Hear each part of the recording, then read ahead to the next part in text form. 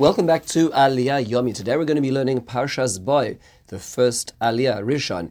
Our Parsha as a whole has 105 psukim. Our first Aliyah is 11 of those psukim running from Perik Yud Pasuk Aleph to Yud Aleph in Sefer Shmos. Let's take a look at the contents of our Aliyah. The topic is the Iconoclastic Religion. We'll see why in just a moment. So we're now told that after the plague of Barad, which was the 7th plague, we now enter into the warning for the 8th plague, which is going to be Arbe, which is the locusts. So Hashem tells Moshe to go again to Paro, Ba el Paroi, go to Pharaoh, and with the knowledge that I have hardened his heart and the hearts of his servants, in order that I should be able to do all these signs for them, and in order to be able to tell your children and your grandchildren how I played with Egypt and I placed these signs in their midst, to know that I am Hashem. It is interesting that the idea of education is already starting in this parasha. We're going to see that come up numerous times, the whole Egypt experience being an educational experience for our children. We go on to hear more, and Hashem tells Moshe and Aaron, they go in front of Aaron, they say, send forth the people so that my people, that they may serve me, and if you don't, I'm going to be sending Arbe, this plague of locusts, into your country. They're going to cover Ein Haaretz, the eye of the earth. No one's going to be able to see, and everything that has survived the hail will now be destroyed, indicating that it's already a little bit later. It takes a little bit of time between the two plagues as well.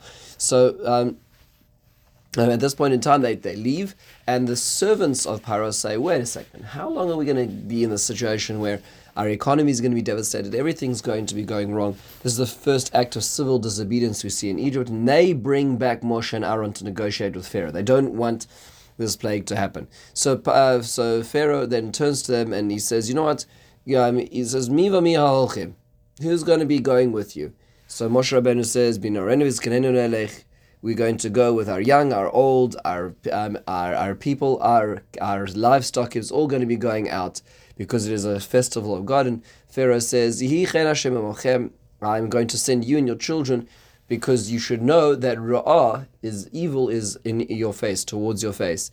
And he says, I will only send the men out, and that's what you're asking. And he chases them out of his palace. A very strange dialogue. A lot of curious things to concentrate on and contemplate on when trying to understand our parsha, specifically this aliyah. First, very basic question is that the Seder HaParshios, the way that the portions are arranged, is that we have a break in the middle of the plagues. So we have 7 plagues in the Parshas Va'era and 3 plagues in Parshas Bo. Why would that be? Why would it be broken up in such a way? Shouldn't it make more sense that we would be able to have all the plagues in one parsha?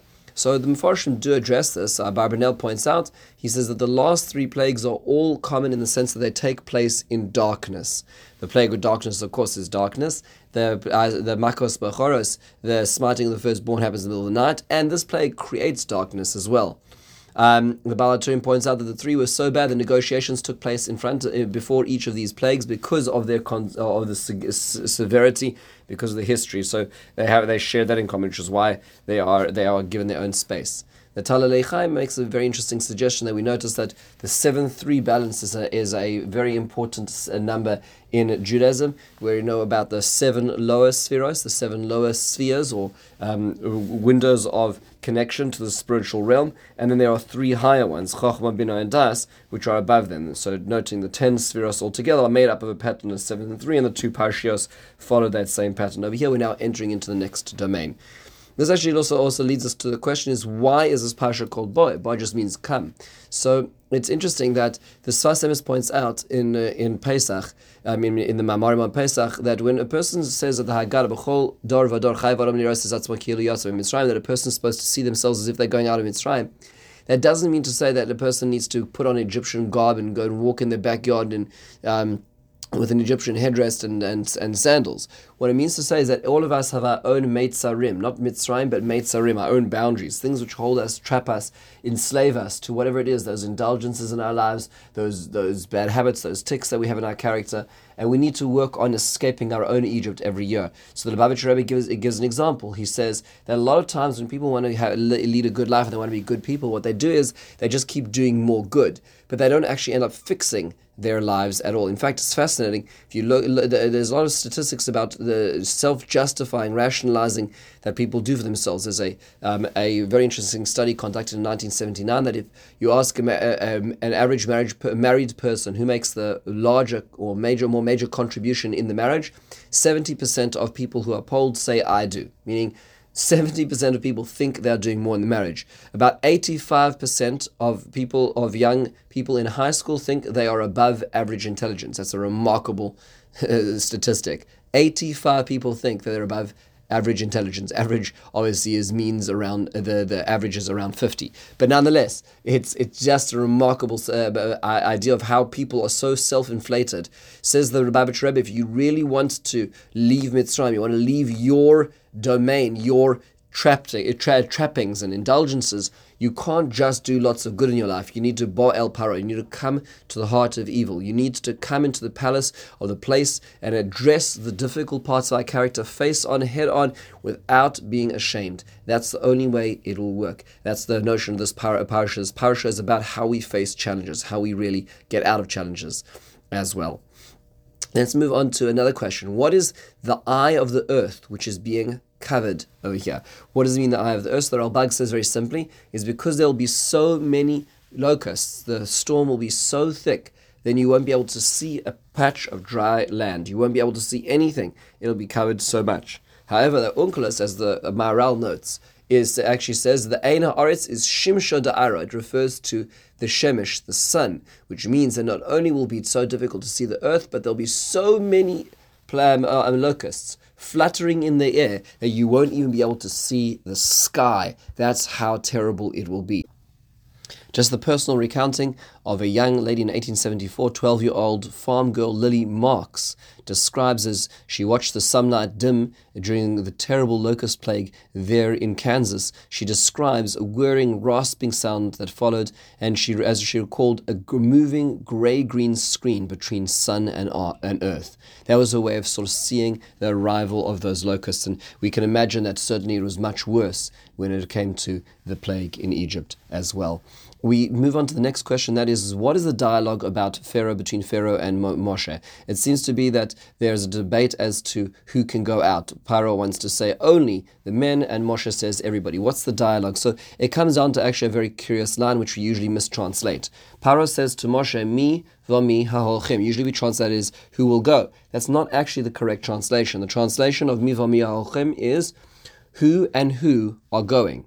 If he wanted to say who will go, he should say mi yalechu. What does it mean, mi vami? Who and who are going presently? The Klei Yakar says a very beautiful thing. Rabbi Ephraim ben Aaron Lunchitz says an unbelievable interpretation, which is something which shows the iconoclastic, the counter-cultural notion of the nation of Israel. And that is the following.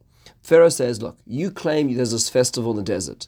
So look around. Look at every other nation, the Moabites, the Ammonites, the Edomites, the Ishmaelites. Look at every other nation around us. And I ask you, mi v'mi ha'olchim, who goes to festivals? Who celebrates at their festivals? And I'll tell you the answer, Pharaoh said, it's only the men. Moshe Rabbeinu demanded of Pharaoh something which had never been seen up till now, and that is that festivals are celebrated as families. Festivals are celebrated together. B'noreinu v'zkenenu nelech.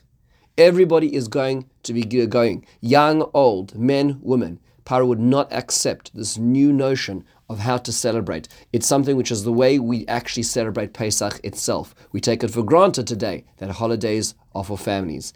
In those days, it was not clear. This was the beginning of that idea of what it means to celebrate with God. That was the debate, and that's why Pharaoh sent them out of the palace.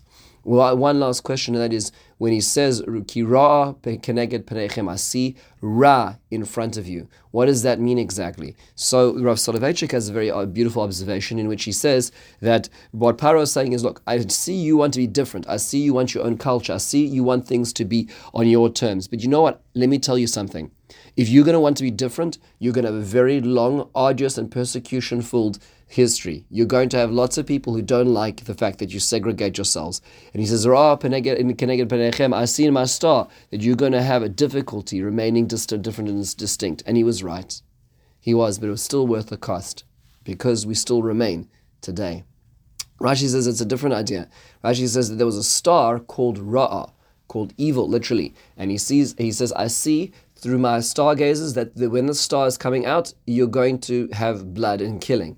And he was correct, because of the Chet HaEgel. That's what happened was, when Hashem wanted to wipe out the nation of Israel, Moshe Rabbeinu says in Parshas Kisisa, he says to them, Lama Yomru Mitzrayim b'Ra'ah Ha'etziam. You took us out in Ra'ah. What does that mean? That if you were to kill the nation of Israel now, Moshe Rabbeinu says, then Paro would say, you see, I told you, Ra was in fact the one who was in charge. Ra was the one in charge. What does that Ra mean? So if you actually look into Egyptian history, Ra was the king of the deities and the father of all creation. He was the patron of the sun, heaven, kingship, power, and light. So he was the top of the totem pole in the Egyptian pantheon.